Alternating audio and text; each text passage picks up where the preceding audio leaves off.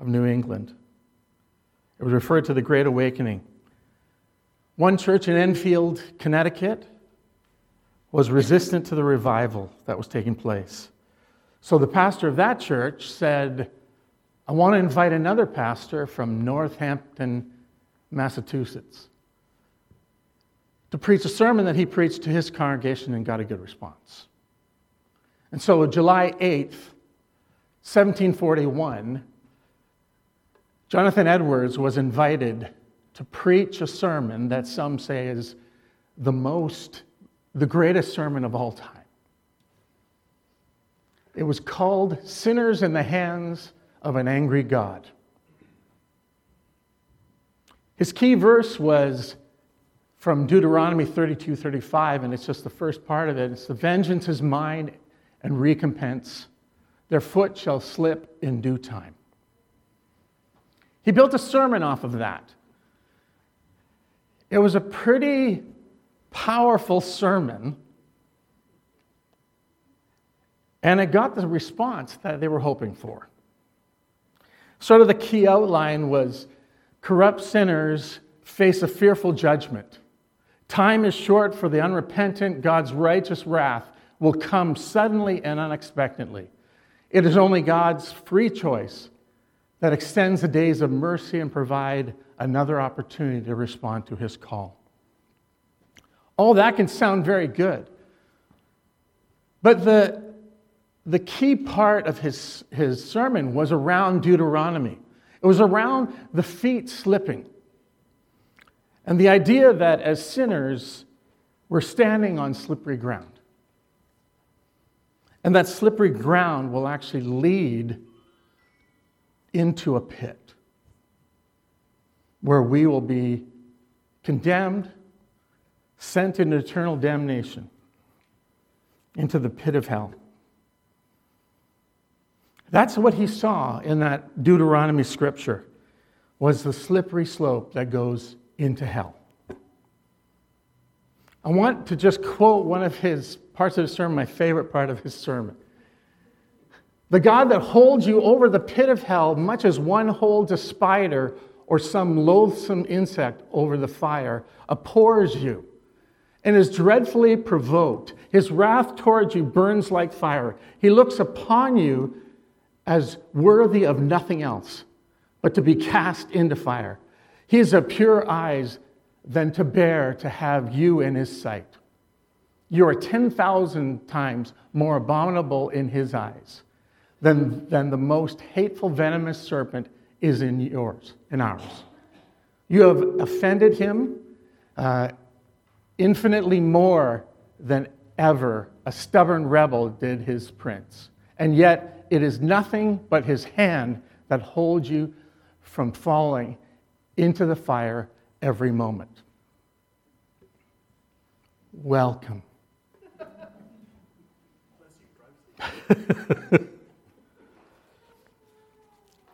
At the time, this was this was the kind of sermon that they felt they needed. It was a 32-minute sermon. It got so emotional that at times he had to stop and silence the people because there was so much screaming in terror or moaning or crying. Is this what we see the wrath of God is? He even talks about this idea that it's at God's pleasure. He uses those words. This was an important sermon. It was one that was quoted numerous times. Many of you might have heard of it. Some of you might have read it. But is this what we hear when we hear the wrath of God? Because most people, when they hear the words wrath of God, they think punishment, judgment. They think of God, that's what his job is. I've struggled with this. I've struggled with it to reconcile the God that I know. And is this how I see God? Is this how some of you see God? I mean, when it comes to this vengeful, condemning God, I've seen Christians almost be giddy about this idea of people that aren't saved like me are going into hell. When we were down in Seattle, Sue and I went to watch the Blue Jays play against Seattle. And we had to stand in a crowd for hours. But there were a couple of guys by each crowd that had these signs that were about 10 feet high, talking about God's judgment and his wrath on everyone there. It was so hard to say, I'm one of them. Because the audience were not open, they weren't receptive, and they believed probably that why would I want to serve a God that just dangles me over a pit like a spider in a fire? Whose desire is to correct our sinful nature, and this was the way to do it. That if we disobey this God that we serve, he'll wipe us out.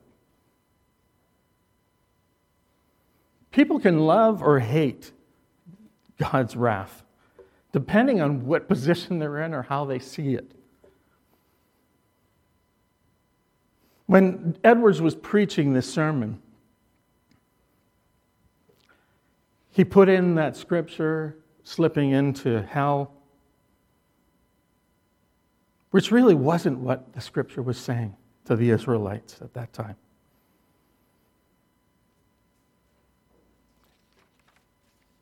And he also used the scripture from John 3:18. He used this one portion. He said, he who does not believe is condemned already to hell. Let me read, this is the whole passage. This comes after John 3:16, for God so loved the world, that he gave his only Son, that whoever believes in him should not perish, but have eternal life. And it says next that God didn't condemn the world, but he came to save the world. And then he says, he who believes in him is not condemned, but he who does not believe is condemned already because he has not believed in the name of the only begotten Son. And this is the condemnation.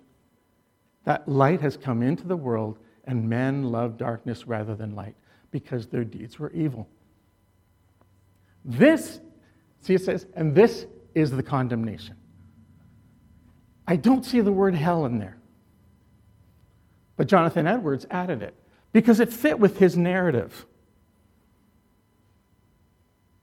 And yet, you see it through Romans, we see it in John here, that Christ didn't come to condemn the world.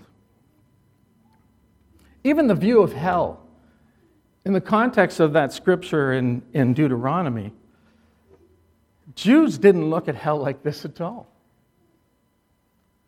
I mean, they actually believe in a hell, but it's called Gehinnom. Gehinnom. Here's a quote I want to read you from a rabbi who wrote this. Hell is not a punishment in the conventional sense. It is, in fact, the expression of great kindness. Jewish mystics described a spiritual place like Gehinnom. This is usually translated as hell, but a better translation would be the supernal washing machine, because that's exactly how it works. The way our soul is cleansed in Gehinnom is similar to the way our clothes are cleansed in a washing machine. A heavenly washing machine. So something was injected into scriptures that wasn't intended, but it fit with our narrative. It fit with what we were presenting.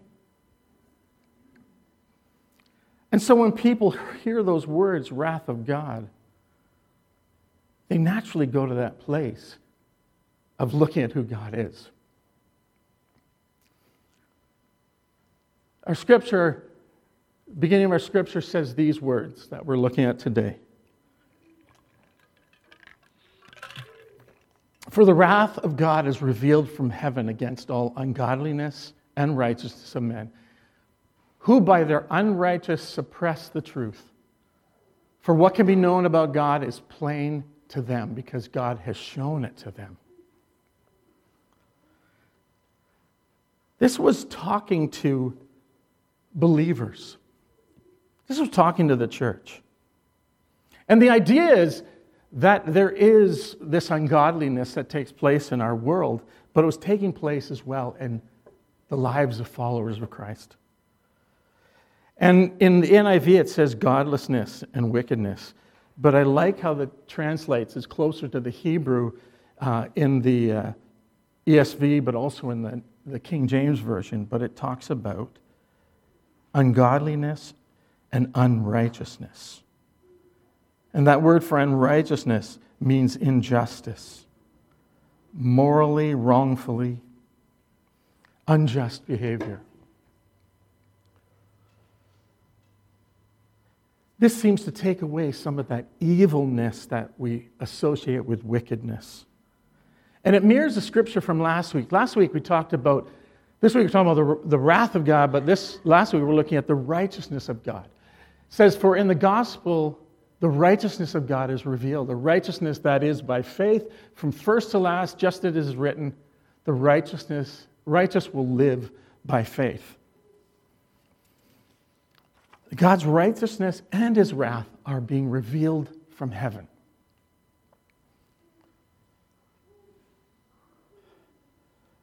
Both wrath and righteousness are expressed in a more present tense. That it's not something that's coming, it's something that's here. That it's being revealed from heaven. That it's being exposed. And that even where it's said in that passage back in John, is that people were already condemned. It's their own sinfulness that condemned them. That the wrath of God seems to be associated more with the consequences of their sinfulness. He wasn't looking to wipe them out. They were doing that on their own. That our sinfulness is bringing us to that place where we are condemned. But not by God that way. Because it says in this passage, I'll read other ones, he didn't come to condemn. I do not condemn. That's where I've struggled when I hear those preachers on the street. And God bless them. They feel like they're doing something to bring people to Christ. But there's something about it that it's lacking that place of who God is. It says here the righteous will live by faith, which is not believing and doing the right things, or by acting and doing the right things. As Shannon has shared before, it's not behavior modification. The righteousness will live by faith, not by fear. And it's not our righteousness, it's God's righteousness. It's our faith in the transforming power of God's righteousness. And unrighteousness is void of that faith and power. In the rest of this Romans passage, it says, for his invisible attributes, namely his eternal power and divine nature, excuse me, have been clearly perceived ever since the creation of the world in the things that have been made, so they are without excuse. We should know better. We should also know better because of what these believers knew. Did they know God's character? Is this the God that we chose to serve, this God who takes people out? And sometimes we like the idea that I'm on the good side. But again, he's talking to believers. Even the disciples got it wrong, and this is one of my favorite stories. They had this idea too. This is a story of James and John, who walked with Jesus. He called them the sons of thunder. Here's why. As time approached for him to be taken up to heaven, Jesus resolutely set out for Jerusalem. And he sent messengers on ahead who went into a Samaritan village to get things ready for him. But the people there did not welcome him because he was heading for Jerusalem. When the disciples, James and John, saw this, they asked, "Lord, do you want us to call fire down from heaven and destroy them?" But Jesus turned and rebuked them. Then he and his disciples went to another village. How brazen can you be? To defend the honor of Jesus Christ, that's our job, is to defend the honor of Jesus Christ by saying, "Lord, let us call down fire from heaven to take them out." They want to destroy a village because of their view of Jesus Christ. That's unbelievable. Yet, how many of you felt that? Take someone out. Remove them that are doing the things that are unjust, that are doing the things that are unrighteous. We just want to say, take them out. And I've been wrestling with this, Sue shared with me something we got from a friend, where you've got Psalms that pray that God will do his thing on the enemy. But Jesus does something in this that I want you to see, because it's the character of God. The last one there.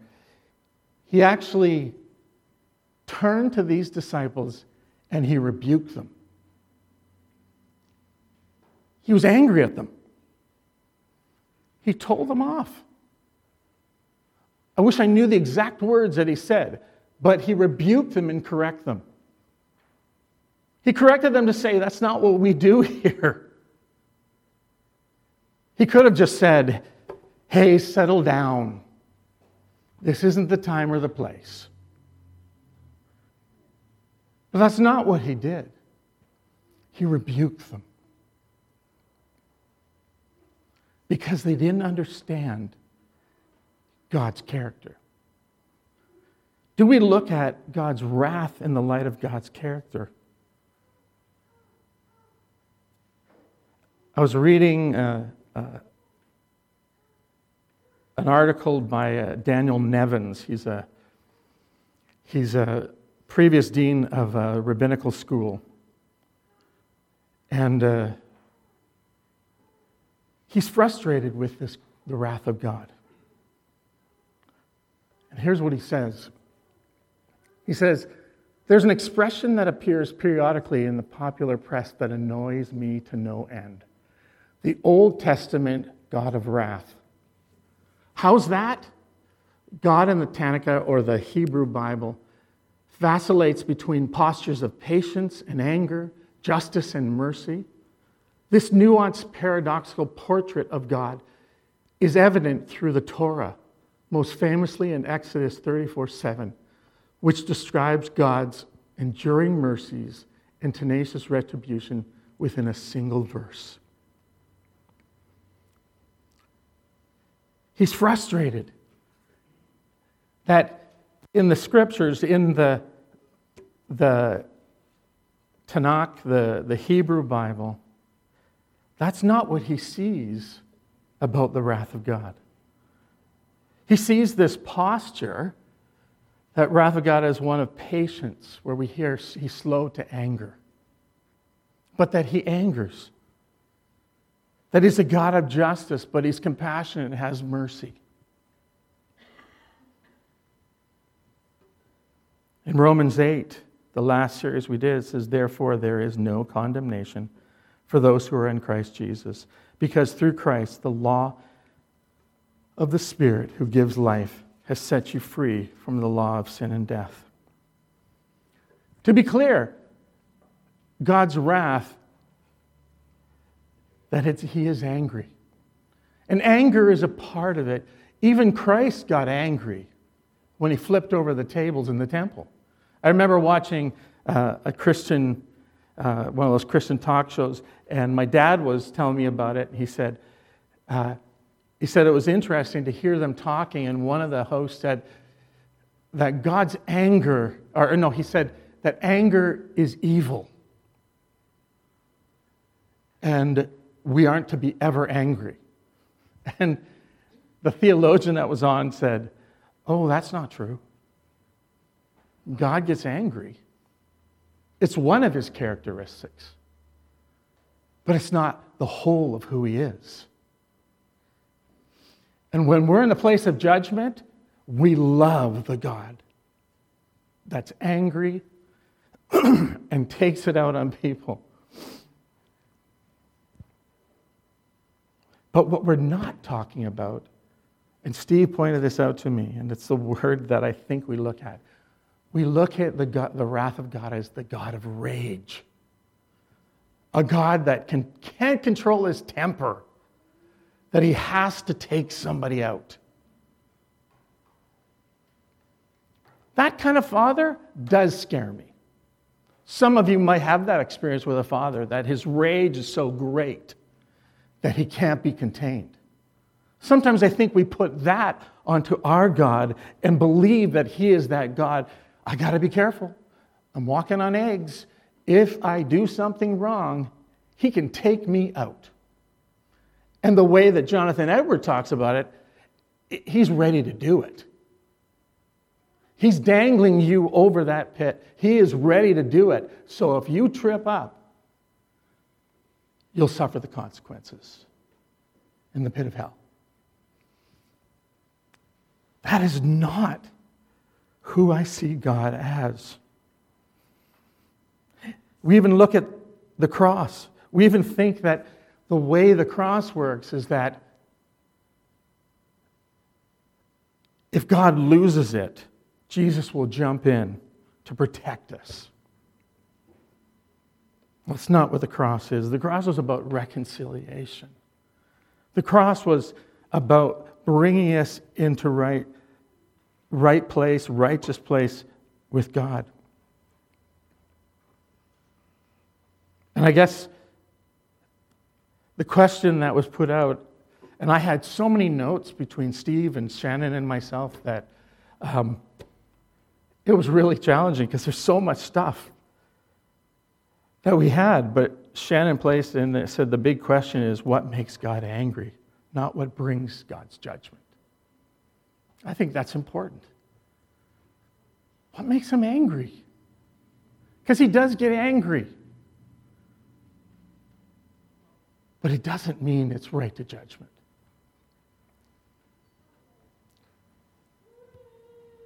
He is angry. He does get angry. But this is in light of a loving Father, a good Father. We sing those words, we speak those words. But how in the same breath can we be saying he's also the God that is out of control? That you can't contain him. Even listening to words, and I forget what the song is, but his wrath is satisfied, really makes me uncomfortable. But there is something about his anger being calmed down. One of the scriptures that we'll read later on, I won't get into the whole thing, but it's in Romans 9-11. It says, since we have now been justified by his blood, how much more shall we be saved from God's wrath through him? For if while we were God's enemies, we were reconciled to him through the death of his Son, how much more, having been reconciled, shall we be saved through his life?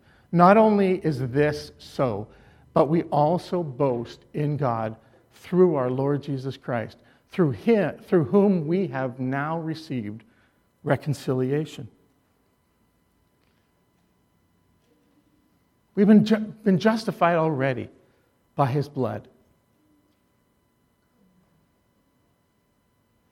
And when it says saved through God's wrath or anger through him, we're not talking about that destructive, out of control rage. And I mean, sure, God was angry because we were seeing God as our enemy.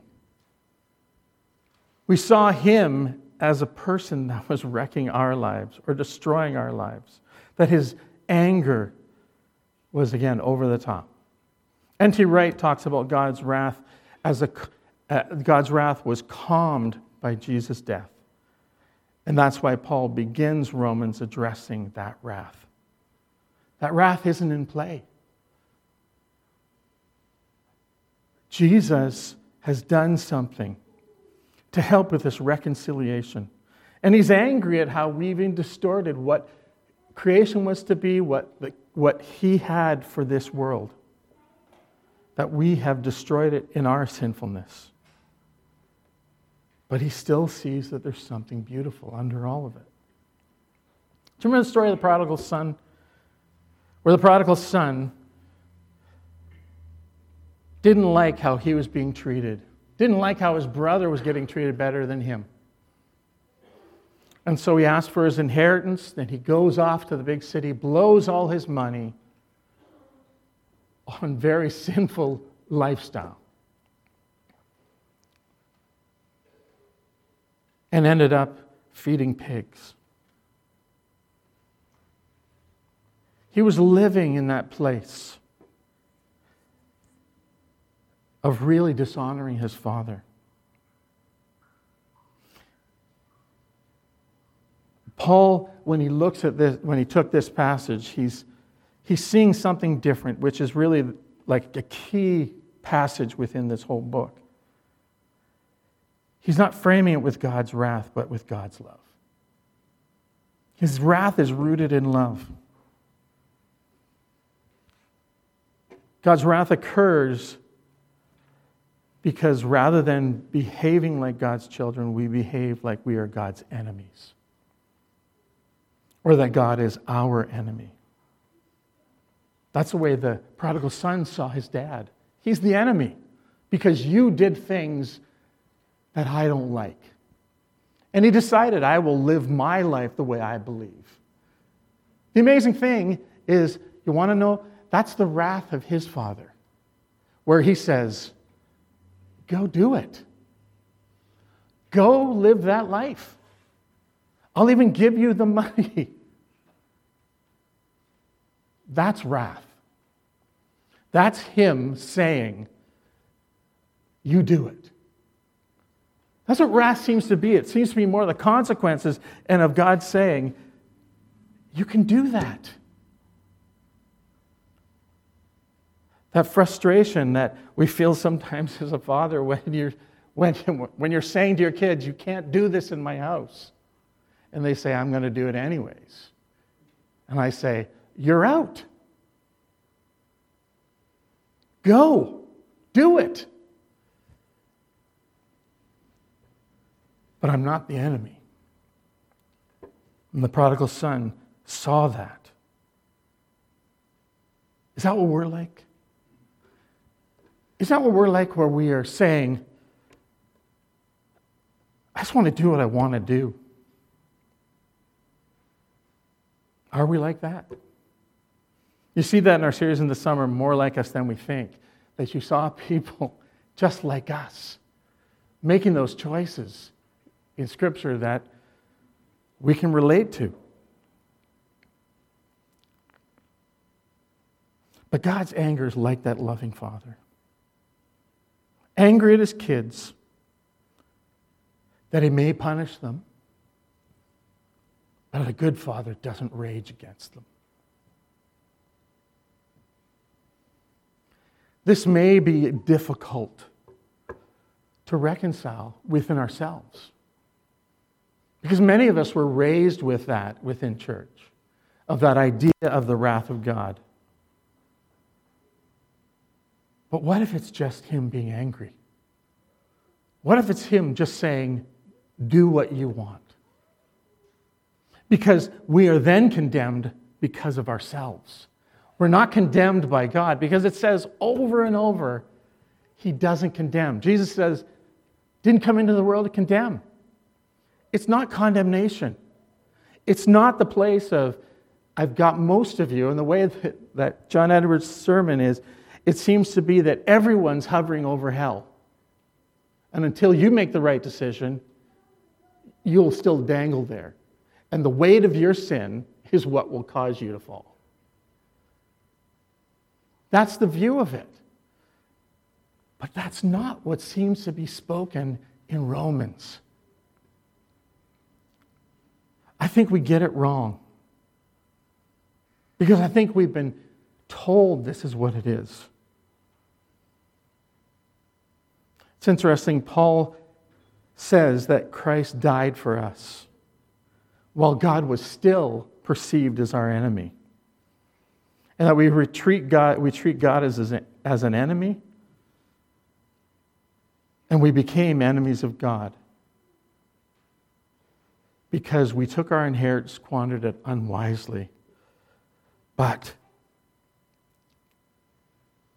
God still gave us his Son, even when we were still calling him our enemy. It wasn't, when you stop calling me an enemy, then I'll do it. He said, I'm going to do this anyways. Salvation is there.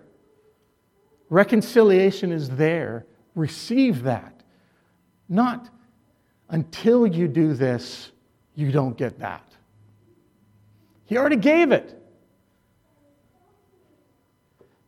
The great reconciliation happened not because we were repentant, but it was in spite of our repentance. He still did this. I think sometimes we can get that wrong, is that repentance comes from knowing this, not because someone said you were dangling over hell.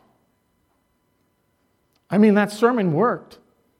Many people came to faith. The revival continued. It was a catalyst in the Great Awakening. That message spread. But I'm not sure that's what the message that God intended it to be.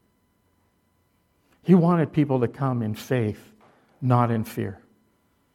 And when I hear those preachers on the street that are speaking fear, I just wanted to jump. I said, what would it be like if I jumped out with my loudspeaker and began to proclaim a God of love?